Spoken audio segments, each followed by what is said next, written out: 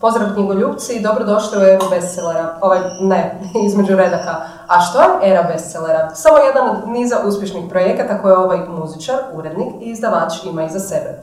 Kako i zašto je počeo čitati, je li mu žao što i dalje ne tambura sa psihomoda popom i odgovor na ultimativno pitanje, tin ili ok? Saznat ćete u epizodi s Nevenom Kepeskim. Pozdrav Nevene, dobrodošli u naš mali podcast studio. Dobar dan. Kako ste? Pa, starački. Stari se iz dana u dan. Ne bi se tako reklo uz ovu mladenačku maramu i tako dalje, cijeli rokerski luk. To je samo fasada. Sad kad sam spomenula rokerski luk, ajmo prvo nekako u tom smjeru. Zanimljiv je cijeli vaš život za ove koji vas možda ne znaju, napravila sam već lagani uvod, ali u principu imate muzičku pozadinu, imate knjišku pozadinu, sad ste malo više u knjigama, ali niste zanemarili ni muziku. Nisam. Kako je sve krenulo, kako ste došli do svojih životnih odabira? Pa zapravo nisu uopće bili životni odabiri u smislu, ja mislim da su se zapravo događali sami. A događaju se sami zato što ja imam jednu, evo sad ću još malo pa 60 godina, nisam još skužio da li je riječ o mani ili o vrlini, a to je da imam takozvanu pseću pažnju. Dakle, mene se užasno puno stvari zanima i od kad sam bio klinac u nekim informativnim godinama, imao sam jako puno interesa i onda sam htio probati ovo, znate, u krajnjoj liniji kad jeste u pubertetu pa idete malo na neki sport, pa na neku violinu, pa na neki klavir, pa na neko plivanje. Ja sam htjela konje i violinu. Eto, sad sam ja tu imao sreću da se nekako to čime sam se ja bavio, se malo po malo to primalo. Tako da, evo recimo, ja sam odrastao u 80-ima prošlog stoljeća i tad je bilo normalno da svako ko živi u Zagrebu i u pubertetu ima neki svoj bend. I tako sam ja, odrastajući u Sigetu u Novom Zagrebu, isto poželio imati svoj bend. I našao sam svoja dva prijatelja Tigrana, nažalost danas pokojnog, i Šparku, basistu. I onda napravili smo bend, dakle imali smo bend, nismo znali svirati, imali smo bend, nismo imali instrumente, dakle, ali imali smo bend, jer je to bilo jako važno. Onda nam se pridružio isto jedan dečko iz kvarta kojeg smo zvali Neron, koji je dobio taj zanimljiv nadimak zato što je napravio nekoliko loših stvari u vlastitoj školi i onda su mu dali neki ukor i onda su došli s kanisterom benzina i malo zalijevao tu svoju srednju školu i eto, ostao mu do danas. I mi smo onda odlučili da osnovimo bend. Govorimo o vremenu kad imamo recimo 15 godina, 16. Neron je bio nešto malo stariji od nas i onda on otišao u vojsku i mi smo morali uzeti novog pjevača. I onda smo tražili po gradu pjevača i na audiciju je došao dečko koji je bio za jedno 4 glave viši od nas. Imao je ovako pola glave je imao izbrijanu, a pola glave imao kosu do ovdje. Otprilike neki luk, to će se stariji ili postari gledatelji vašeg podcasta sjetiti kao Human League, nešto. Takav tip frizure, to je bio Davor Gobac. I onda smo mi njega malo probali, nama došao na audiciju da vidimo kako zna pjevat, međutim kako smo vježbali u našoj garaži, nisi baš moglo točno čuti da li zna ili ne zna, ali dovoljno je dobro izgledao, imao je neku, kako bi rekao, karizmu. I onda smo ga uzeli za pjevača. I na prvom koncertu u Lapidariju, kad smo došli na pravi razglas, na pravu opremu i tako dalje, onda smo vidjeli da čak i zna pjevat. Što nas je jako razveselilo. I onda smo odlučili da je, s obzirom na to da je Neron otišao u vojsku, da je neko neobično, sad zovemo Nerona, Nerona nema. I onda smo mozgali oko toga kako bi se zvali. Onda smo, točno se sjećam, šetali smo u parku u Sigetu i Gobac i ja i vrtili smo razna imena. Nekako smo zajednički bili zaljubljeni u album isto jednog postarijeg benda koji se zvao Cockney Rebel, čiji se album zvao Psycho Modo. I onda smo odlučili da se zovemo Psycho Modo, ali to nam je bilo malo na kratko i tako dalje, pa smo odlučili da se zovemo Psycho Modo Pop. Onda nam je to zvučilo previše engleski, na kraju je došlo Psihomoda. I onda smo proveli, dakle, ja sam proveo cijele te formativne godine svirajući sa Psihomodom, obišli smo cijelu Jugoslaviju, iako nismo uopće imali album. Tako dalje, recimo, zanimljivo je bilo da smo u Zagrebu znali svirati po 7 dana za redom u salonu. Dakle, band bez ploče, bez ičega, ali imali smo vjernu publiku. U Beogradu smo znali svirati po 3 koncerta za redom, u smislu ovako.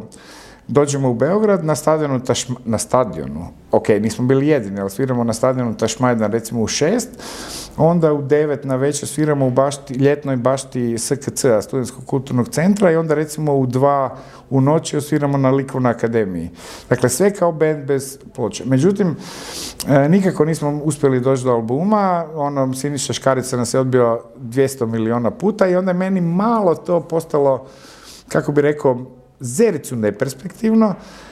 Ipak smo mi vježbali svaki dan i tako dalje, zapravo se ništa nije bilo događalo, sam rekao, ništa, idem ja malo studirati, idem se još posvetiti nekim drugim stvarima, oni su nastavili tamburat i u principu to se pokazala kao dobra odluka, zato što su sve pjesme tada na početku bile moje, neke su ostale do danas, ne znam, Zauvijek, Iste stvari, ne znam kako se zove pjesma, ali zašto djeca ne vole dječji smijeh, zašto nebo ne vole dječji smijeh i tako dalje. Već po samim tekstovima, ako uzmete prvi album od Psihomoda, ove nerazumljive pjesme, to su moje.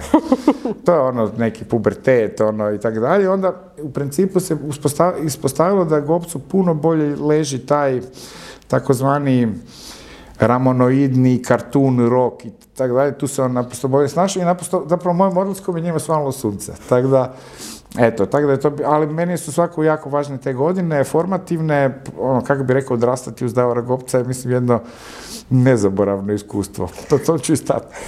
S obzirom na to da su oni i dalje aktivni, aktualni i lijepo im ide, jeste li ikad požalili zbog te odluke? Zapravo nisam, jer imao sam tu pseću pažnju i vrlo brzo su me uhvatili još druge stvari, onda sam malo se poželio, osim što kao moraš imati band, pa onda moraš nešto kao malo i pisat, pa sam pisao dosta u Poletu, u Studentskom listu sam bio urednik glazbe, tu sam tesao neku vrstu pisanja, a pritom sam išao u srednju školu, dakle ja sam po srednjoškolskom obrazovanju novinski izvjestitelj, dakle išli smo u novinarski razred i onda smo naprosto, mislim da smo u tim srednjoškolskim danima, zahvaljujući našem profesoru glasovitom novinaru Žarku Susiću, napisali više tekstova u srednjoj školi nego što vjerojatno ljudi koji završe političke znanosti, smjer novinarstvo, i kad napišu na studiju. Ja sam završila nešto slično i najviše sam se napisala seminara, a ne novinskih tekstova, tako da se slažem. Zanimljiva je stvar, evo, možda je to stvarno vrijedno spomena.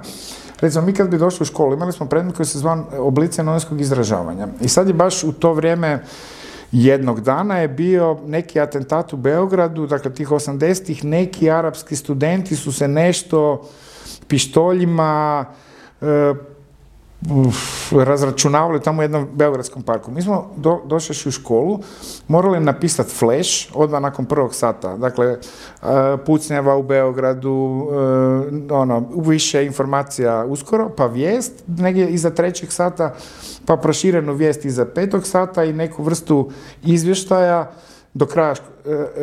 do kraja nastave. O tom događaju. Podrazumijevalo se da mi čitamo novine, da prije nego što smo uopće došli u školu smo već pročitali tada Večernji, Vjesnik, ne znam i tako dalje, da nešto znamo o tome, a naš profesor Susić je na svaki naš taj tekst, sad da ne govorimo o ovim složenim oblicima, reportaža, osvrt, članak, intervju, je svakome od nas pisao ovako veliku bilješku ispod teksta. Ovo ti je dobro, ovo ti je loše, uvod ti nije dobar, zaključak ti ne valja i tako dalje. Ja mislim da je to bila jedna briljantna škola i jako mi je pomogla da osnove naprosto dovoljno dobro savladam. To sam baš htjela reći, jer zapravo meni to zvuči dosta korisno i u životu nevezano iz novinarstva, jer svi u nekom trenutku moramo napisati nekakav tekst, bilo to motivacijsko pismo, CV, dopis. Inače, recimo, manje je poznata stvar, a vidjet ćete zašto vam to spominjem, Tore, dakle Robert Tore, naš poznati, nažalost, pokojni autor i moj veliki prijatelj, mi smo išli skupo u razred. Dakle, on je isto bio novinar i on je isto morao pisati flash, vijest, proširenu vijest, izvještaj i tako dalje. I zato je relativno lako napisao tih svojih 7, 8, 9 knjiga, iako je dakle, nakon što smo mi maturirali, otišao na medicinu na opće iznenađenje svih nas, jer to je bio tako jedan neočekivan iskorak u nepoznato. Ali velim, ja sam dakle onda pisao, svirao, imao sam nekakve književne pokušaje, imao sam, sad ne mogu reći da li sam imao tu sreću ili nesreću, napisao sam jednu priču u životu, short story, I dobio sam nagradu Većinjeg za tu priču, koja je ono, ja mislim, vjerojatno najuglednija nagrada za kratku priču u Jugoslaviji, tad sigurno bila, a i dan danas mislim da izlazi. I tu se ja nekako vrlo brzo onako ispucao svoje napisao sam jednu, dobio sam nagradu i bolje sad, ne ići. Samo možeš ići što dalje, što dalje, tako da i dalje onda me naravno preokupirao faks i nisam se više time bavio, ali u principu, dakle, point je da se naprosto malo ovo, da li je to mana ili vrlina, ne znam, ali svako mi nije bilo dosadno. S druge strane, spominjete pseću pažnju, ali vi imate nekakve kategorije u kojima stalno jeste. To je muzika i dan danas čitala sam da imate još nekakva 2 benda u kojima ste aktivni, knjige s kojima se sada izričito bavite, pisanje kroz nekakve razne članke, to jest za časopise koje ste radili i produkcija u smislu televizija, kazalište, to je sve nekako je srodno, ali i dalje nešto s čim ste se bavili prije i čim se bavite danas. Tako da ja mislim da nije problem pseće pažnje. Dobro, mislim, kako bih rekao, teško da ću postati poljoprivrednik u ovih godina, jer sad, ne znam, paradajz. A u principu istina je, naravno, kad zapravo ja razmišljam na ovaj način na koji ste me vi pitali, zapravo mene su zanimali koncepti. Dakle, neka djelatnost, a opet vezana za nešto što bi najširem smislu mogli reći ili nazvati medijima. Dakle, mene su mediji jako zanimali. Sa jednog mogao bih reći jednog, mislim uvijek komercijalnog stajališta i tako dalje, meni je uvijek bilo bitno da bilo što čovjek radi u medijskom smislu, da mora na neki način razmišljati o tome ko tvoj rad prima i kome se ti sa tim radom obraćaš. Dakle, i to mi je uvijek bilo bitno. Ja sam nakon svega ovog što smo pričali, dakle, prvo ipak je 4 stoljeća u Europa Press Holdingu, kasnije u Hanza Mediji. Tamo sam uređivao milijardu stvari i doista je bilo, da još jedanput pokrepim malo tu priču o psećoj pažnji, bio je jedan trenutak koji traja možda 3 godine, kad sam ja istodobno radio. Dakle, bio sam glavni urednik OK-a, bio sam izvršni urednik Globusa, bio sam urednik nedjeljnog priloga u Jutarnje svaki tjedan, 16 stranica zabavnih, se zvao 11 godina izlazio. Radio sam Briljantin na HTV-u i još jednu emisiju, tako će se nadam se postari gledatelji sjetiti, koja je zvala Pljesak molim, koja je bio neka vrsta preteče ovih audition show-ova, The Voice i tako dalje. Ali sve u isto vrijeme. Ne? I tad sam skužio nešto što sam poslije našao u jednoj knjizi koja se zove Rework i zapravo bih savjetovao mnogim ljudima koji se bave sličnim poslom kao i ja. Našao sam zapravo jednu rečenicu koju nisam dakle pročitao pa sam je primijenio, nego sam skužio da sam zapravo primijenio i prije čitanja, a to je da ne moraš sve stvari raditi excellent. Dakle, da je za neke stvari dovoljno da ih radiš good enough, da one budu good enough. Dakle, da one budu, kako bi rekao, dobro, ali u konačnici one na kraju ispadnu excellent. Dakle, da se ne baviš sitnicama, nego da se baviš, kako bi rekao, krupnim stvarima. Onda je to uvijek bio odgovor na to kad su mi ljudi pitali, dobro, pa kako stigneš? Pa ne stigneš, mislim, naprosto je to tome si se posvetio, 3-4 godine si tako živio, ali nisi cvoknuo, mislim, nisi doživio neki burnout ili ne znam šta. Ne? I naravno, mislim, nota bene, u podlozi svega toga skriva se činjenica da sam ja ipak to volio, a ima ta glasovita, već je malo otrcana stvar, kad nađeš posao koji voliš, onda nećeš više raditi nijedan dan u životu. Tako da ja u principu nemam moći da se ja sad nešto, iako, evo, nabrojao sam sve te stvari, nemam moći da se nešto oznojio u životu. Možda zato što vam je lako išlo od ruke, a dobro, to tako ne ide svima. Ali ipak je vezano. To je dosta ljeni način gledanja na stvari. Spomenuli ste nešto što mi je interesantno, inače volim da ovi razgovori imaju nekakav tok, pa volim od početka do kraja, ali ste rekli nešto što mi je fascinantno, na čemu bih se htjela malo zadržati. Spomenuli ste taj komercijalni pristup. Zašto je komercijalno tako ogađena riječ u hrvatskom jeziku? Zašto se svi toga bore protiv toga, a u pravilu ako radiš nešto što prodaješ... Ja mislim da nije, nego možda ogađen u ovom poslu kojim se mi bavimo. Dakle, ne znam da li je, ako se neki jogurt prodaje dobro, da je to sad ono, kako Dobro, bi rekao... Istina. Ali recimo, ako kažeš da slušaš komercijalu, odmah si jedan od ne znam koliko njih je, to je barem bilo mislim, tako. Je, zato što ljudi naravno žele biti neka vrsta unika, ne? I onda... I kao što svi znamo, mislim, društvene mreže to najbolje pokazuju, mi se želimo prema van pokazati puno ljepšima, zgodnijima i pametnijima, profinjenja sa onim istančanim ukusom i tako dalje. I onda se pravimo da slušamo ili čitamo nešto što je kao, kako bi rekao, je ne politički prihvatljivo, ali u svakom slučaju prihvatljivo da se definira kao jednu onako zaokruženu svjetsku osobu i tako dalje. Naravno, mislim, imamo svi svojih slabosti, svako može nabrojati 10 pjesama koje bi bile, ne bi nikad javno priznali da ih slušaju, pa čak i da ih vole, ali mislim, to je čovjek, mislim, to je tak, a ono što je mene, velim, od uvijek zanimalo je to da bilo šta što čovjek radi, nekako mi se čini da je to važno, mora raditi mislim, dakle, imaš neki proizvod i ako jogurt proizvodiš, sad ćemo svi napasti da uspoređujemo, ne znam, literaturu s jogurtima. Ja mislim da sve što ima cijenu na sebi, a knjige po defaultu imaju cijenu, je roba. Dakle, to nije niti vrlina, niti mana, nego je činjenica. I ako ti imaš neku cijenu, to jest roba. Dakle, a s druge strane mi se čini da ako imaš neku knjigu, ili imaš neki časopis, ili ako imaš neku pjesmu, pa pobogu, valjda ti je važno da to čuješ što više ljudi, a nešto manje. To ne znači da ti moraš raditi sad ne znam kakve dramatične kompromise, da radiš sve te proizvode samo zato, ali ne možeš to isključiti. Mislim, naprosto ako pišeš knjigu koju si namijenio samo sebi, kupi si je ili si je ne kupi, čitaj, ali onda nemoj puštati u knjižare onda se onako češati za uha ako baš ne pobudi neki interes. Ne kažem da svaki put uspije, mislim, naravno, logično, mislim, kao i u svakom poslu. Kako je počela ljubav prema knjigama? U jednom od intervjua ste rekli nešto što je zanimljivo i ne čuje se često, a to je da jedan od utjecaja koji ste imali su bile i školske lektire. Da. Dobro, mi smo odrastali u drugo vrijeme kad je koncentracija i inflacija medijskih sadržaja bila ipak dramatično manja. Knjige su nam bile puno važnije u našim formativnim godinama i ja kad sam išao u srednju školu, mi smo se gotovo natjecali ko je pročitao više knjiga, ko je pročitao pametnije, teže knjige i tako dalje. Nije to bilo, kako bih rekao, ništa onako neprimjereno i tako da, nego je bilo sasvim dio naših života, iako Tore kaže da smo se mi svi pravili da čitamo pametne knjige da bi se dočepali cura, a da on istinski čitao knjige i da mu je to tek danas postalo jasno. Ali ne, dakle, ja sam naravno, mislim, ja sam iz sveučilišne familije, meni su i mama i tata profesori bili na fakultetu, bio sam okružen knjigama cijeli život i nekako mi je to bilo prirodno.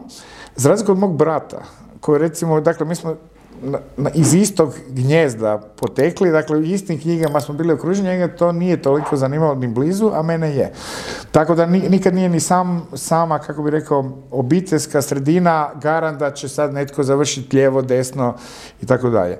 A što se tiče školske lektire, da, ja se duboko ispričavam, ali ja kad sam pročitao Kafku ili kad sam pročitao Dostojevskog i tako dalje. Da, sad ste uzeli primjere koji su zanimljivi. Ja mislim da većina nas koji, ajmo reći, volimo čitati, su nas zaintrigirali ti pisci. Šta je sa ovim drugima, tipa Judita? Da, naravno, tu postoji jedan sistemski bug kod lektira, zato što, velim, dolaskom u prvi razred srednje škole mi krećemo sa dijakronijskim pristupom, dakle sa poviješću književnosti i krećemo od najranijih dijela prema novijima. Apsolutno je činjenica da tu imamo i jezičnu barijeru, dakle vrlo je teško pratiti nešto na jeziku koji nam je faktički nepoznat, i tematsku barijeru, dakle, mislim, imamo naprosto fabule i tako dalje koje su neprimjenjive za čitateljski u toj dobi. Ne? Tako da tu možda bi trebalo čak tu poraditi na nečemu i čak mislim da postoje neke inicijative da se malo taj program preokrene na glavu, da se krene sa interesantnim knjigama, ali moram samo dati jednu napomenu, obraniti malo i književnost i tako dalje. Mi svi pričamo kako je lektira teška, nezanimljiva i tako dalje. Ali niko ne priča o tome kako je matematika teška, kako je kemija teška, kako je fizika teška i tako dalje. Dakle, nego samo ovaj dio je problematičan. A ovi drugi, mislim, ja sam išao u školu, meni je matematika bila nevjerojatno komplicirana i nevjerojatno teška, ni fizika mi nije išla najbolje, ali ovo mi recimo išlo. Tako da ja mislim da, s druge strane, srednja škola služi na neki način da ti da ponudu različitih sadržaja, a onda ćeš ti na neki način na temelju svojih afiniteta se usmjeriti prema nečemu. Ne znam, meni brat svojedobno rekao, pa kako si mogao čitati povratak Filipa Latinovića, pa to je dosadno. Tako da, mislim, ja nisam imao nikakav problem s tim, on je imao, ne? Ali njega zanimalo nešto potpuno drugo i našao se u nečemu sasvim drugom. Tako da je škola između ostalog i neka vrsta izloga koja nudi i to. Ne kažem, naravno, da to možda ne bi trebalo malo drugčije posložiti i s time nemojmo zaboraviti još jednu stvar, a to je da je čitanje, dakle i knjige su elitna djelatnost. Dakle, čitanje nije nikad ni kroz povijest nije bilo namijenjeno širokim narodnim masama, nego naprosto su to čitali ljudi koje je to zanimalo, koji nisu imali problem odvojiti vrijeme, koncentraciju i tako dalje za nešto takvo. Tako da, meni se čini, brate mili, ko voli nek čita, ko ne voli nek ne čita. Mislim, neće svijet propast kao što nije propao ni do sada. Ovo što ste spomenuli, imala sam zapravo slično iskustvo, ja sam imala problem s kemijom. Svako polugodište, prva ocjena iz kemije je uvijek bila jedinica. Tome bi se možda moglo pristupiti ja bih rekla, mislim da Amerikanci imaju taj način. Ono što ste vi rekli, da, to je izlog, pogotovo kad si u gimnaziji, da ti vidiš što je sve, da se možeš usmjeriti, ali ja sam već u prvom razredu znala da kemija nije moje usmjerenje. Znao sam jako, izbori nisu moji. Ne. Mislim, šteta što se ne možeš, ja mislim da to tako funkcionira u Americi, svake godine zapravo biraš predmete. I onda ako prve godine vidiš da ti nešto ne ide, druge godine to svakako nećeš slušati. Ja mislim da europske škole inače daju tu jednu širinu izbora. Zapravo ja bi školu na neki način shvatio baš to kao instituciju koja daje naprosto sve što je onako neka država ili neko društvo smatra za važno u ponudu. A onda, što zahvaljujući i profesorima, to notabene ne treba zaboraviti, i samim afinitetima se onda neko nađe u nečemu. I onda vele, meni Dostojevski nije bio problem. Dapače, ja kad sam pročitao Zločin i kaznu, ja sam morao pročitati sve što mi je tada bilo dostupno. Ne? Ali potpuno razumijem i one kojima je i to bilo previše. Mislim, nije nikakav to problem. Ne znam zašto bismo morali, mislim, bilo bi idealno kad bi svi znali i Hegela i Kanta i Dostojevskog i Aristotela i tako dalje, i kemiju i fiziku. Međutim, svijet tako ne funkcionira, ne? Ono što će vam biti možda zanimljivo čuti, gostovale su mi dvije tinejdžerice koje jako puno čitaju, to su blizanke Maci koje su između ostalog i dobile nagradu za najčitateljicu godine. One su, mislim, u Prelogu, ako se ne varam, i rekle su da kod njih u školi funkcionira na način što ste vi spomenuli da bi bilo dobro, a to je da se kreće sa ovim što je nekad meni bio 3. razred, a to je Dostojevski, Kafka i tako dalje, a onda da ova starija djela obrađuju u 4. razredu, što ima smisla jer će ih tada bolje razumjeti. Ali to je onda dovelo do tog, to mi je netko drugi pak pričao isto u ovom podcastu, da je sad cijeli mišung, jer kao što znamo hrvatski je u pravilu pratio i povijest. Sad ti u povijesti krećeš i umjesto da se sa hrvatskim sretneš negdje sa tim razdobljem, sad je to skroz izmiješano, nažalost. Je, ali mislim, naprosto, ali takav koncept postoji. Dakle, ovaj takozvani dijakronijski povijesni koncept postoji kod nas. U nekim drugim zemljama postoji potpuno drugačije. Tako da treba naprosto imati u vidu činjenicu da se i svijet mijenja, da je svijet recimo u zadnjih 100 godina dramatično drugačiji nego što je danas i da mi više alatima i misaonim alatima koje smo imali prije 100 godina ili prije 50 godina ne možemo pojmiti današnji svijet. Ima ona glasovita Marksova teza o Feuerbachu gdje on kaže nije bitno kako su ljudi, do sad su ljudi tumačili svijet na različite načine, a nije keč u tome, nego keč u tome da svijet promijeni. Međutim, meni se čini da mi nanovo moramo sami sebi istumačiti svijet u kojem živimo, jer taj svijet dramatično drukčiji, ali stvarno dramatično drukčiji nego recimo svijet naših roditelja. I da alati, misaoni, tako dalje, koji su imali naši roditelji, više nisu tako kompatibilni sa misaonim konceptima koji koje imamo danas. Mi ne možemo društvene mreže ili internet, tako dalje, poimati naprosto misaonim procesima koje smo imali prije 50-60 godina. Naprosto to ne funkcionira i tu dolazi do kleševa, tako da svakako, velim, postoje različiti modeli u Europi, jer ne susrećemo se samo mi s istim tim problemom o kojima pričamo, dakle to je opće pitanje kako pristupiti literaturi, kako pristupiti književnosti, kako pristupiti povijesti, kako pristupiti čitanju. Dakle, to je složena problematika, ne mislim da je možemo riješiti u jednom podcastu, ali mislim da je na neki način bitno da se o tome priča, da se to uoči kao problem. Velim, i u idealnim uvjetima neće svi čitati. Vama to očito nije bio problem, jer ste na kraju nastavili sa komparativnom književnošću. Kako ste se za to odlučili između muzike i, ajmo reći, između novinarstva, pisanja, iako ajde je srodno, kao što smo rekli? Pa dobro, velim, mene literatura neko najviše zanimala, roditelji su mi iz tog miljeja, ja sam sebe, znate, otac ti je pijanist ili ne znam, ili zidar i svejedno, pa onda neko prva pomisao koju imaš je da ćeš prilike nastaviti istim stopama. I mene je u jednom trenutku zanimala sveučilišna karijera. Ne? I onda sam ja i dosta ozbiljno i studirao i relativno i u kratkom roku sam to završio i sa relativno dobrim ocjenama, ali sam onda u jednom trenutku shvatio da li ću sad provesti život u sveučilišnoj knjižnici izučavajući knjige koje osim mene zanima još 4 ljudi ili ću se baviti nečim drugim što bi meni možda bilo uzbudljivo. Onda sam ipak se nekako odlučio da ću probati, dakle se baviti, evo recimo najpreciznije rečeno medijskim konceptima. Ne?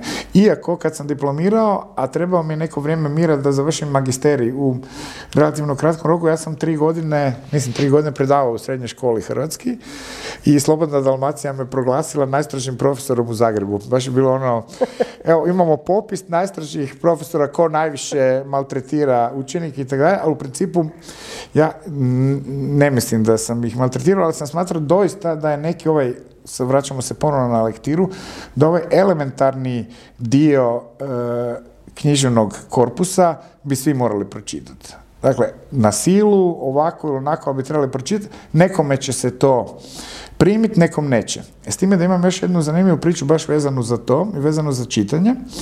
Ja sam naučio čitati na stripovima.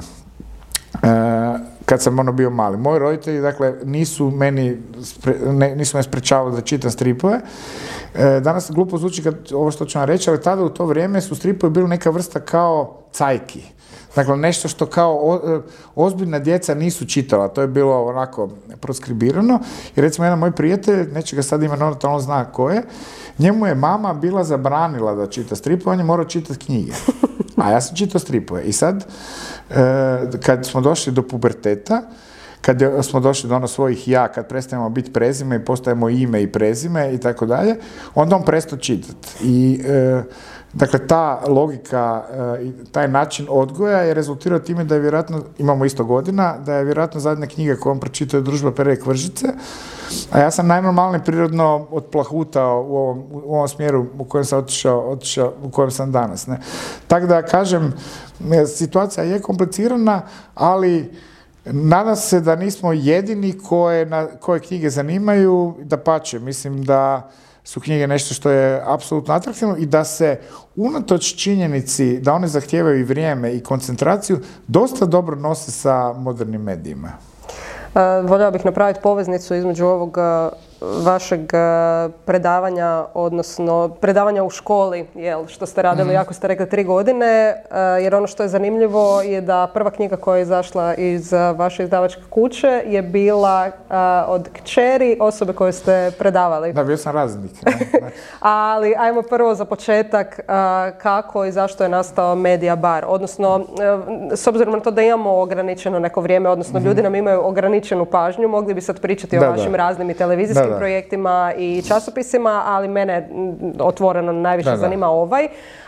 Znači, bavili ste se zapravo svim i svačim što je bilo vezano uz medije i kulturu. Najviše bih ja rekla sa časopisima, jer ste spomenuli i Globus i da, ali u principu sam radio najduže, bez prekida, i Teen, jedno 5-6 godina, istodobno. Ne? Tako da smo šta je bolje, OK ili Teen?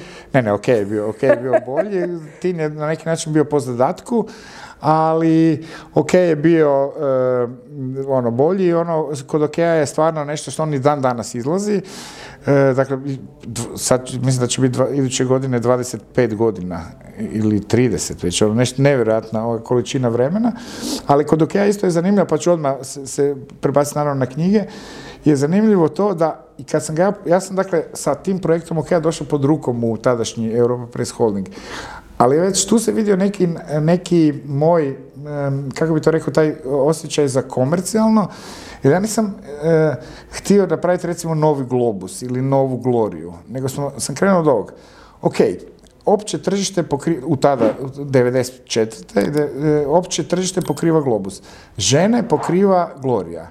Šta bi ja mogao raditi, a da ne ulazim u taj teren, nego da otkrijem neki svoj plavi ocean. Ne? I onda ostali su nam tineđeri. Ne? Ajmo to. I tako sam radio koncept. Na kraju OK dogurao od toga da je postao najtiražniji hrvatski mjesečnik u 21. stoljeću i Hrvatska je bila, i ne znam da li je sad, ali dok sam ga radio sigurno je bila jedina zemlja u Europi gdje je vodeći mantli bio za tineđere. Dakle, to stvarno nigdje nije bilo, ali moram priznat da smo mi to tineđersko novinarstvo ili, kako bih rekao, usmjerenje prema tineđerima shvatili vrlo ozbiljno. Obično ljudi kad se bave tim segmentom, onda im je to kao neka početna točka do neke ozbiljnije stvari. Ja sam moram pročitati užasno puno knjiga o tome, o toj populaciji, o načinu na koji se ta populaciji prestupa i prijateljski, a s druge strane ne uvlakački, da izbjegnemo taj jedan docirajući odnos kako odrasli misle da treba pristupiti mladima i na kraju, mi smo na kraju prodali 25 miliona primjeraka. Mislim, to su stvarno enormne količine. I tako, a onda je došao, kad sam završio tu neku epizodu, ali mu u jednom trenutku postalo zericu malo nekomforno biti glavni urednik OK-a u godinama u kojima jesam. Pa sam neko malo poželio biti njegov vlasnik. Sad oko toga, sad to je već komplicirana priča i onda sam odlučio, ipak idem probat. Bližio sam se, prošao sam već 50-tu i onda sam rekao, pa valjda imam još jedno dijeljenje karata u životu, idem probati još nešto, što bih mogao raditi da više nemam zaposlenike, da se cijela firma sastoji od mene od ruksaka i da nemam zabrinuti oči kad će plaća i moram raditi prekovremeno. I onda nekako mi se činilo da su knjige, su mi ljubav, čitam cijeli život, su u poslovnom smislu djelatnost koju možeš kontrolirati iz jedne glave, a da te što bi se reklo ne prehiti. Ne? I tako. Ali kad sam kretao u taj poslovnu avanturu, sam krenuo, išao sam vidjeti prvo što se vani najbolje prodaje. A recimo nema kod nas. I zato je i ovaj cijeli moment s OK-em i ova prethodna priča bitna, zato što se u pravilu OK i vaše razmišljanje o njemu, a i populaciju koju nitko ne zahvaća, prenio i na vašu prvu knjigu. I onda sam ja gledao vani i dakle, kako se želim inače i dalje baviti medijima, dakle i želim raditi i radio, i televiziju, i knjige i tako dalje, pa sam zapravo naša ovaj dio kojim se mi bavimo u Media Baru knjigama zove MB Books. Dakle, to je etiketa pod kojom objavljamo knjige. Ako bude sreće, imat ćemo MB Radio, MB TV, nemam pojma i tako dalje. Ambicija nam nikad ne manjka. Ali sam išao gledat što u tom nakladničkom svijetu postoji vani da se dobro prodaje, recimo nema kod nas. I onda sam vidio da se vani u to vrijeme izrazito dobro prodaju knjige youtubera. Onda sam išao vidjeti da li ima kod nas neki, ko je najjači i tako dalje, onda sam rekao da je to Nika Ilčić. Onda sam rekao, dobro, mogu doći do nje, došao sam do nje, onda se ispostavilo da sam njenoj mami bio razrednik u srednjoj školi, a definitivno da bih ušao u to, me prehitila činjenica da sam negdje pročitao da Zoelja youtuberica britanska je uvrštena na top listu, ne znam, 20 najbogatijih Britanki ispod 29 godina, između ostalog i na temelju svojih knjiga. Dakle, i onda se rekao, ništa, idem ja to probat. I sad sam tu imao djelomice i početničku sreću, dakle, ja sam odlučio da sa Nikom, knjiga se zove Planet Nika, idemo samo na kioske, jer smo mislili da sa prvom knjigom, neće nas niko uzeti u knjižare, sad smo mi neki no name izdavač, vjerojatno će se pola tih knjižara, će im se dići kosa na glavi kad kažemo neka youtuberica i tako dalje. I onda mi se desio možda u profesionalnom smislu najljepši dan u životu ikad, a to je što smo mi otisnuli, dakle, kako ja dolazim sad iz novina i naklade su mi sasvim druge kategorije nego ove knjižarske i mi smo prvu nakladu tiskali 4000 primjeraka knjige, što je onako za hrvatske uvjete, onako vrlo ambiciozno za prvu knjigu koju čovjek izdaje kao izdavač. I desilo se sljedeće. 2018. nakon Gospe, dakle 16.8. smo mi izašli s knjigom. Bili smo spori, pa htjeli smo prije za ljeto, ali eto, desilo se taj termin. Išli smo samo na kioske i ta naklada se prodala taj dan do 2 sata. Dakle, u 8 sati, dakle, kad ovi kamioni tiska donesu to do kioska, tih 4000 se prodalo do 2 popodne, dakle u 2:15 smo mi naručivali novo izdanje. Naravno, mislili smo da će svaka knjiga ići tim tempom, naravno to se ne događa, ali evo, imali smo veliku početničku sreću i pokazalo se da ako dovoljno mozgaš, misliš i tako dalje, da onda možeš i doći do nekog rezultata. Ono što se dogodilo nakon Nike, da još dosta youtubera i blogera izbacilo knjige u vrlo kratkom roku kod drugih izdavača, međutim vi niste išli u tom smjeru. To smo malo pričali i prije ovog razgovora da postoje izdavači koji vide da je nešto uspješno i onda samo tu formulu slijede dok se to malo ne izliže. Vaša druga knjiga je bila dijametralno suprotna prvoj. Ne, upravo to. Dakle, ja sam shvatio prvo i dalje me držala ta pseća pažnja. Ja sam smatrao da se ja trebam baviti knjigama koje mislim da će pobuditi interes javnosti. Tu i tamo ja naravno objavim knjigu koja kako bih rekao, meni, želim je imati u svom portfelju, ali u principu nije bitan ni žanr, ni tema. Neki kažu moraš se specijalizirati, morate ljudi, ali mislim, uzmimo banalnu stvar. Da li mi sad znamo ko proizvodi vode u boci? Koja je tvornica? Mislim, tako svejedno, ako piješ neku vodu, onda piješ taj brand, ne, a tako je svejedno, ili cigarete, da sad nekog ne reklamiramo cigareta, ali da li znamo sad koja firma sad proizvodi neki brand cigareta? Koja tvornica? Ne znam. Da, izdavači u principu imaju nekakvu misao da je to strašno bitno i da ljudi prate. Ja bih rekla da je to kod minornog broja izdavača. Ja ne mislim da je to potpuno bitno, ja mislim da moraš imati jaki naslov. Ne? Naravno, ako ti unutar jedne niše, onda je tebi lakše. Možeš skupiti stalno naslove koji pobuđuju veliku potražnju, super, ali to je u principu na neki način linija manjeg otpora za izdavača, ali mislim da čitatelj ne percipira da li je sad tu neki knjigu X koju svi traže objavio Đuro ili Pero. Uh-huh. Druga knjiga je dakle bila... Druga knjiga je bila Ima li života prije smrti Roberta Torea. Ja sam bio duboko uvjeren, mislim, s Toreom se ja stvarno znam 40 godina, prošli smo sve živo i neživo zajedno, išli smo iskupa u razred i tako dalje. Kad je on meni rekao da piše tu knjigu, onda smo malo mozgali oko naslova i došli smo do tog naslova Ima li života prije smrti, koji se meni čini da je dovoljno atraktivan da potegne prodaju te knjige, a da će sam naslov onda, dakle, ljudima staviti knjigu u ruke, a onda će, kad je oni uzmu u ruke, shvatiti zapravo veličinu cijele te priče vezane oko Torea i što se na kraju i pokazalo, jer je to u načelu, dakle, staromodna knjiga, ona je staromodno pisana, ona se bavi, istina Bog, temeljnim ljudskim pitanjima, ali na vrlo je nasložen način. Dakle, ona je dijametralno suprotna od ovih pojednostavljujućih self-help pamfletića koji se objavljaju. Ona je složena, teška, zahtijeva koncentraciju, čak često kažemo da se ona mora konzumirati kao žestoka pića, dakle malo, u manjim količinama, a ne ono kao pivo ili vino onako na hektolitre,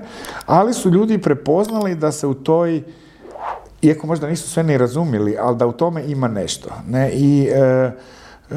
I njega samog je iznenadilo, Tore je mislio da će tu knjigu kupiti jedno 50-ak ljudi sa otprilike podjednako velikim dioptrijama kao što smo imali i ja imam i danas, dakle imamo mi, ali da ona neće biti zanimljiva širokom tržištu. Ja sam bio duboko uvjeren, imamo i žive svjedoke i tako dalje, da tu on dubinski griješi.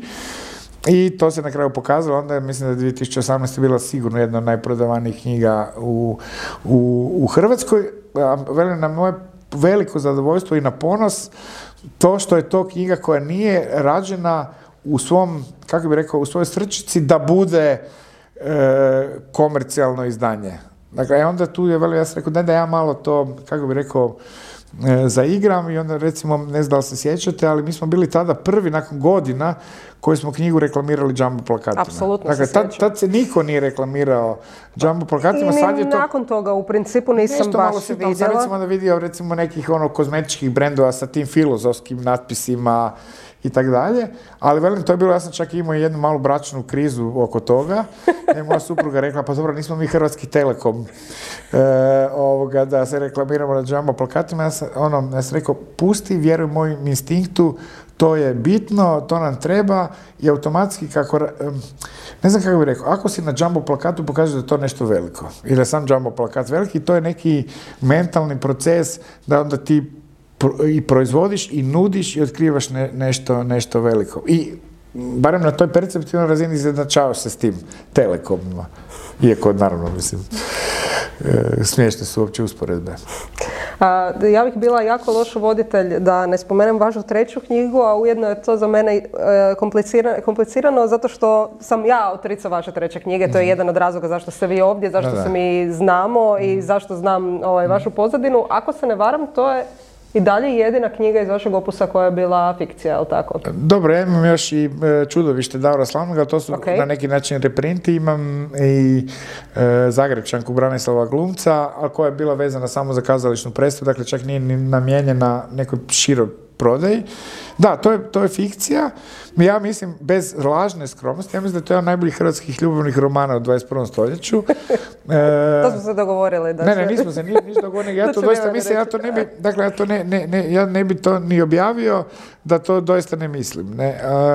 I s time da mislim da još na tom romanu ne da ga treba raditi na njemu, nego da bi on trebao još doživjeti još svoje neke dodatne, ne znam, novi cover, vamte, tamte, tako dalje, da bi trebalo raditi na njemu, jer mi imamo jednu produkciju ljubavnih romana u Hrvatskoj koja nije posve zanemariva, ali još uvijek mislim da tako dobar roman, a sad ću prestati sa hvaljenjima, ono će stvarno smo dogovorili, mi nismo imali. Ali oni imaju nekoliko tih elemenata koji imaju i kako bi rekao, trigere za najširu publiku, ipak je na neki način vezana iz Igre prijestolja i tako dalje, da sad ne spojlamo ljudima sve o tome.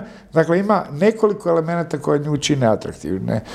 I naravno, fikcija zahtijeva puno veći trud.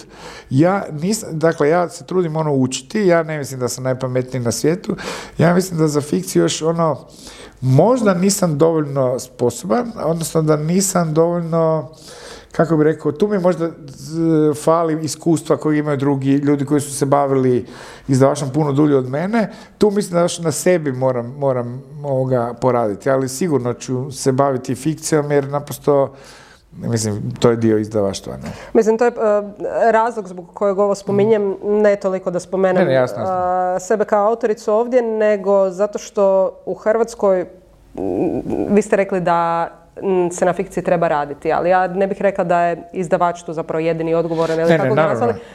U Hrvatskoj kao da postoji nekakav problem s fikcijom, a postoji poglavito iz nekakve perspektive domaćih autora. Zašto je po vama to tako? Znači, ono što Hrvati vole čitati su publicistika, self-help priručnici, a ako čitaju fikciju, to će uglavnom biti strani autori. Da. Meni je dosta komplicirano odgovoriti na to pitanje, ni sam ne mogu dati jednoznačan odgovor. Čini se da nekakva naša usporediva tržišta, na primjer srpsko, puno bolje percipiraju vlastite autore, ali onda kad ja krenem sad palamude ponuditi oko toga, onda me svi poklope, da, ali i srpske filmove ljudi isto više gledaju u Srbiji nego što hrvatske gledaju u Hrvatskoj. Mozgam, dakle, ne mogu reći da imam jednoznačan odgovor. Mislim da se treba možda, kako bih rekao, možda imamo čak i inflaciju naslova hrvatskih i da onda možda fali mala koncentracija na te najjače naslove. Ali, opet, s druge strane, najbolji naslovi ipak nekako nađu svoj put do publike. Imam jednu tezu koju ne znam da li itko može oboriti.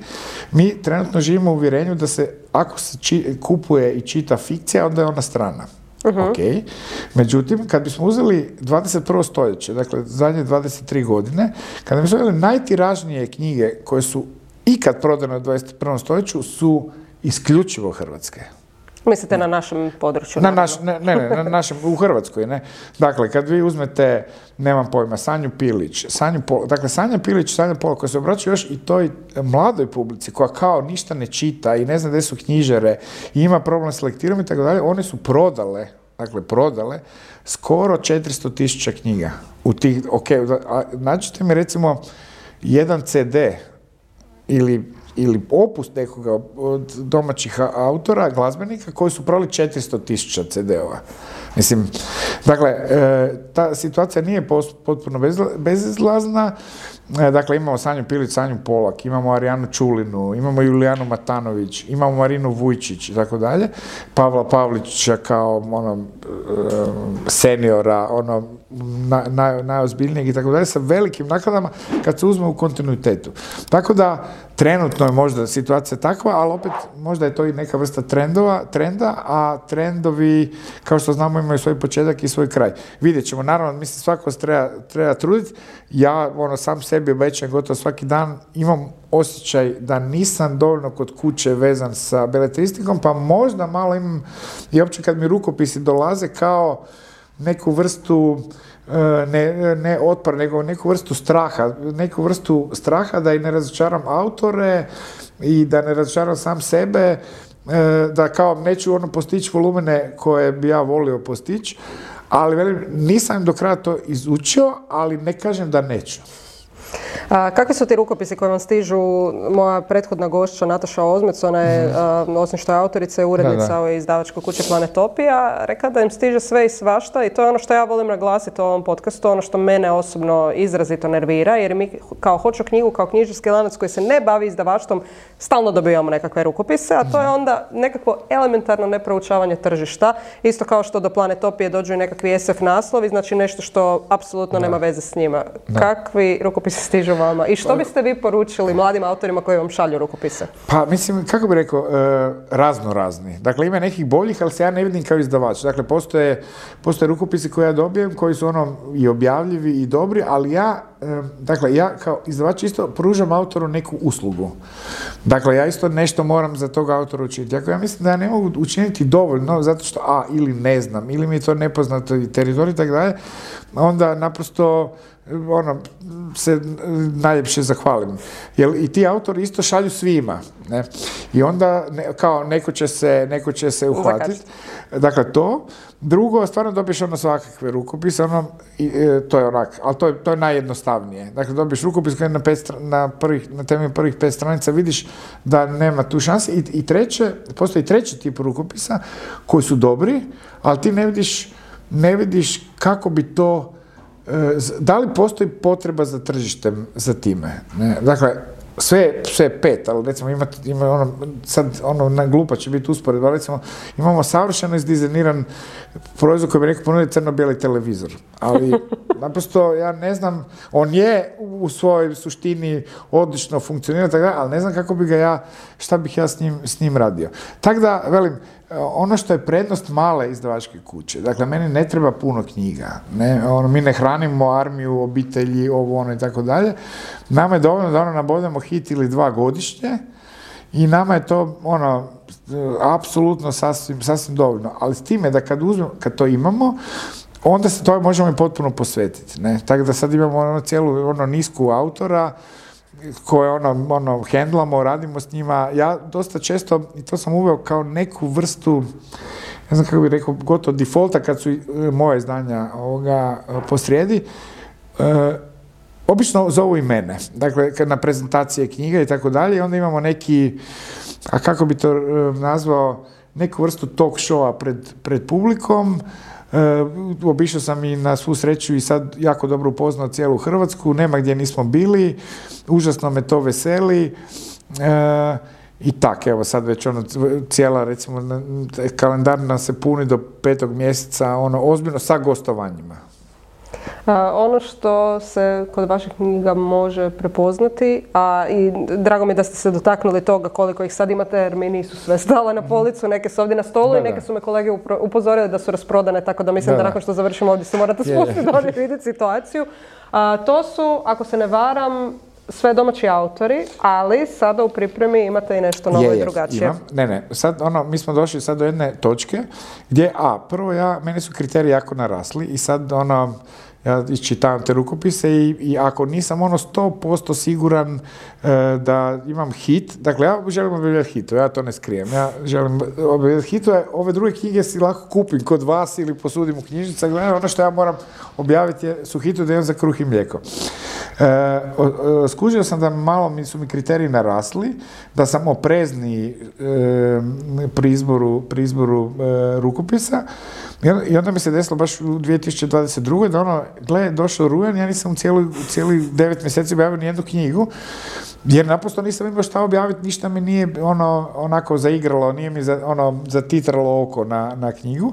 I onda sam odlučio da ću zericu malo proširiti izdavački dijapazon i da ću se ipak otvoriti prema licencnim izdanjima, malo, ali odlučno, tako da mogu najaviti, dakle, da nam relativno sad skoro izlazi knjiga od Stanleya Tuccija, dakle, hollywoodski glumac koji je napisao veliki svjetski bestseller koji zove Taste, dakle, okus. To ćemo sad prvo ispromovirati, onda jako sam ponosan na knjigu koja će izaći za 80. godišnjicu bitke na Sutjesci, a to je, i mislim da će imati veliki utjecaj, knjiga koju je napisao William Deakin, a koji je bio Churchillov tajnik i član prve britanske misije kod partizana za vrijeme Drugog svjetskog rata, gdje je on, dakle, bačen onako iz aviona tamo na Durmitor, onak pao s padobranom među partizane i prošao je sa partizanima i bitku na Neretvi i bitku na Sutjesci. Iz prve je gledao i dobit ćemo jedan pogled na Drugi svjetski rat i na ove naše rasprave, ustaše, partizani, četnici i tako dalje, jedan malo, kako bi rekao, pogled sa strane, vrlo senzacionalno napisan, dakle, pred tim Dickinom Dickin je gledao kak Titu na bitci na Sutjesci, kaplje krvi iz rukava, dakle, kad je bio ranjen, dakle, pred njegovim očima je poginuo Ivo Lola Ribar i tako. Tako da mislim, to je, dakle, iskorak u povijesnu publicistiku. Iako imali jeste malo već sa Titom, jel tako? Tako, dakle, povijesna publicistika je nešto što je meni i osobno zanimljivo, a i ja sam sebi dao, recimo, da svake godine taj povijesno publicistički naslov bi trebao biti. Tako da mislim da će to biti jako zanimljivo, pogotovo kvalificiranoj javnosti i tako. Vi ste vrlo aktualni u knjigama, ne samo kroz izdavanje, ne samo kroz čitanje, nego i kroz jednu novu emisiju koju ste oformili na HRT-u, odnosno Hrvatskom radiju, o čemu se točno radi. Da, pa emisija se zove Era bestsellera. Ja sam mislio da u tom našem nekom javnom prostoru možda nedostaje rasprave o knjigama u smislu baš to da mi pričamo o knjigama koje se doista čitaju, o kojima se priča, o kojima ljudi raspredaju u kafićima i tako dalje, da se možda u nekom smislu izbjegne taj jedan takozvani književno-kritičarski zapuh kad se govori o knjigama. Ne mislim da je on loš, ali ne mislim da bi morao biti jedini. Dakle, kao što ovo što ja radim sa Erom bestsellera, dakle, ja bih htio da to bude jedna rasprava o književnosti koja je demokratična, dakle u koju ulaze i Colin Hoover s jedne strane i Karl Ove Knausgard. Dakle, da pokrijemo cijeli nakladnički nekav dijapazon, jer postoji publika i za jedno i postoji publika za drugo. I nekako mi se čini da i onda bi i taj način razgovora o knjigama bi na neki način nužan, da malo relaksirano pričamo o tome da to nije nikakav bauk, da se može i o Knausgardu zanimljivo pričati i o Stephenu Kingu, i o Frenzenu, i o Colin Hoover. Da, to je za ove redovite slušatelje ovog podcasta kojima možda fali još nešto u pauzama između epizoda. Ja bih svakako uputila na Eru bestsellera jer bih rekla da pokrivamo dosta slična područja. Kada i gdje se Era bestsellera može poslušati? Era bestsellera ide svaki tjedan na Hrvatskom radiju 3 u 15:05. Snimamo emisiju, dakle, meni je to relativno složena operacija, ne znam kako je vama za vaš podcast, ali dakle ja moram imati 2 ili 3 vrlo zanimljivih gostiju, dakle koji moraju biti u stanju, kako bi rekao, kompetentno razgovarati i pritom biti jako zanimljivi, a svi moraju doći 12:30 u ponedjeljak, a pritom ne dolaze da promoviraju nešto svoje. Dakle, nemaju, ne znam, novu knjigu, novi album i tako dalje, gdje bi im bilo interesno, nego gotovo na neki način čine meni uslugu, da, dakle, dosta jedan nezgodan termin dođu. Međutim, ljudima se to, vjerujem, osvidjelo, jer neki gosti su mi već bili nekoliko puta i to ću inače često raditi, jer mislim da su, naravno, autori o kojima mi pričamo i fenomeni knjiški o kojima pričamo svako zanimljiv, ali mislim da je puno važnije dobiti kompetentne sugovornike koji o tome imaju što za reći. Jer Knausgarda možete uzeti u knjižari i pročitati, ali što neko do čeg mišljenja držite misli o tome, to mislim da je dosta bitno, a da pritom to nije onako ni složeno, ni komplicirano, niti teško i tako. Tako da to je, ako ništa drugo, neki moj doprinos kulturi čitanja, popularizaciji knjige i tako dalje. Ne, za sad su reakcije dobre, vidjet ćemo koliko će imati snage, inspiracije. Glasa. I glasa, ali tamo mogu stati, pa onda mogu ispustiti dušu pa nastaviti dalje. Koja je najpopularnija ili najslušanija epizoda, ili ako nemate podatke o slušanosti, na što su vam se najviše javili? Pa, meni je zanimljivo da su mi zapravo podjednako slušane, sve imamo čak i neke podatke. Uvijek su, naravno, zanimljive, bar meni, epizode kad imamo baš konkretnog autora. Jer mi pokušavamo malo ići, kako bih rekao, iza kulisa nekog književnika. Na primjer, recimo, meni je zanimljivo da nam Tomislav Čadež ispriča o tome što je točno radio i kako je izgledao i što je jeo Knausgard kad su radili intervju, gdje su sjedili, s kom se javljao na telefon i tako dalje. Pa recimo kad smo imali emisiju o Murakamiju, da o čemu raspravljaju prevoditelji Murakamija širom svijeta u svojoj WhatsApp grupi. Ne? I šta misle o njemu i tako dalje. Ne? Pa onda recimo mi isto zanimljivo što recimo kako hrvatska prevoditeljica komunicira s Elenom Ferrante. S obzirom na to da Elena Ferrante je obavijena cijelim velom tajne i zapravo se ne zna tko i tako dalje, a recimo hrvatska prevoditeljica pita kako da neki termin prevede i tako, i ona je uredno odgovori i tako dalje. Pitanje, naravno, uvijek se postavlja pitanje ko odgovara, ali mislim, u svakom slučaju čini mi se da to jest zanimljivo.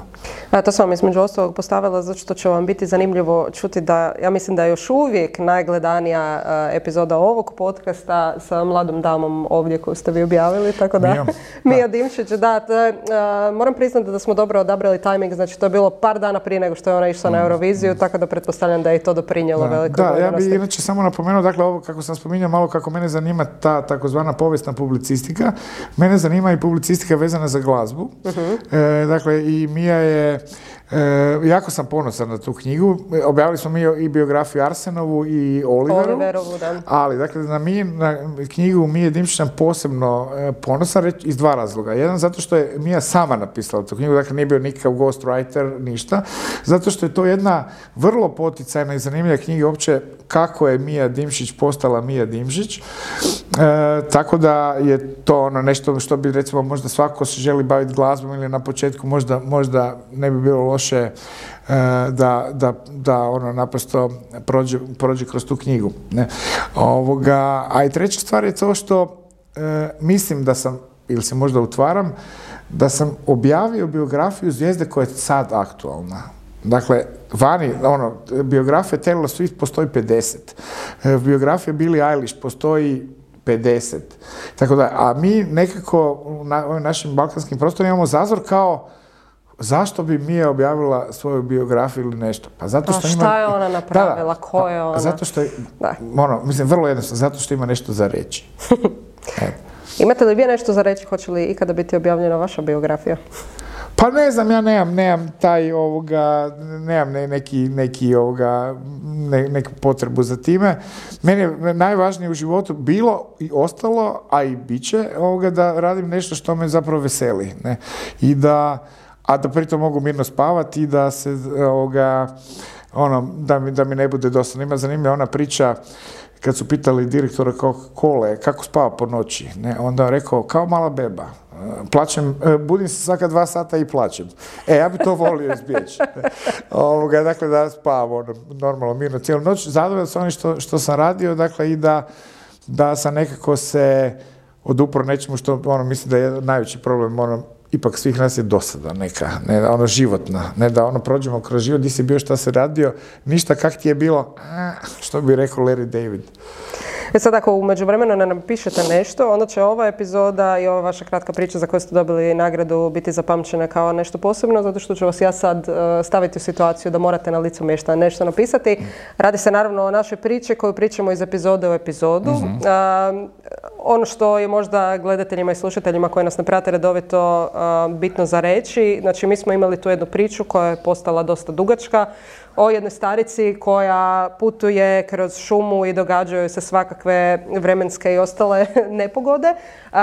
U međuvremenu smo završili to poglavlje i počeli smo sa novim. Radi se o istom liku, ista starica. Ona se našla u čistilištu i sad u principu sa Vergilijem ima nekakve pregovore, hoće li on pustiti nazad na zemlju. On ima jedan dosta zločesti uvjet za nju, a to je da bi trebala čistiti čistilište 7 godina da bi je vratio na zemlju i ona to odbija. Ja ću vam pročitat ću vam zapravo cijeli taj dio, a vi ćete se nastaviti sa jednom svojom rečenicom. Okay. Kada se starica pojavila u čistilištu, zapitala se gdje su sva sredstva za čišćenje. U to je došao Vergilije koji joj je rekao da ako uspije pronaći sredstva za čišćenje koja su potpuno organska i ne onečišćuju čistilište i ako će s njima čistiti 7 godina, iz stare ružne vještice pretvorit će se u mladu čarobnicu i moći će se vratiti na zemlju. Ne, neće meni nebo nametati uvjete, odgovorila je starica. Uostalom, ja uopće ne želim biti mlada čarobnica ili se vratiti na zemlju. Barem ne još. Ali imam još jedan novi uvjet. Kad počistim cijelo ovo nebo, ima li još koje nebo za počistiti? Znači, prvo je rekla da neće, ali sad ipak hoće čistiti. Dobro, zanimljivo. Mislim da je uvalila Vergilija u probleme, a i vi ste potencijalno uvalili u probleme moje naredne goste. Hvala vam puno, Nevene, na ovom razgovoru i veselim se vašim hitovima i ostalim knjigama. Može, hvala.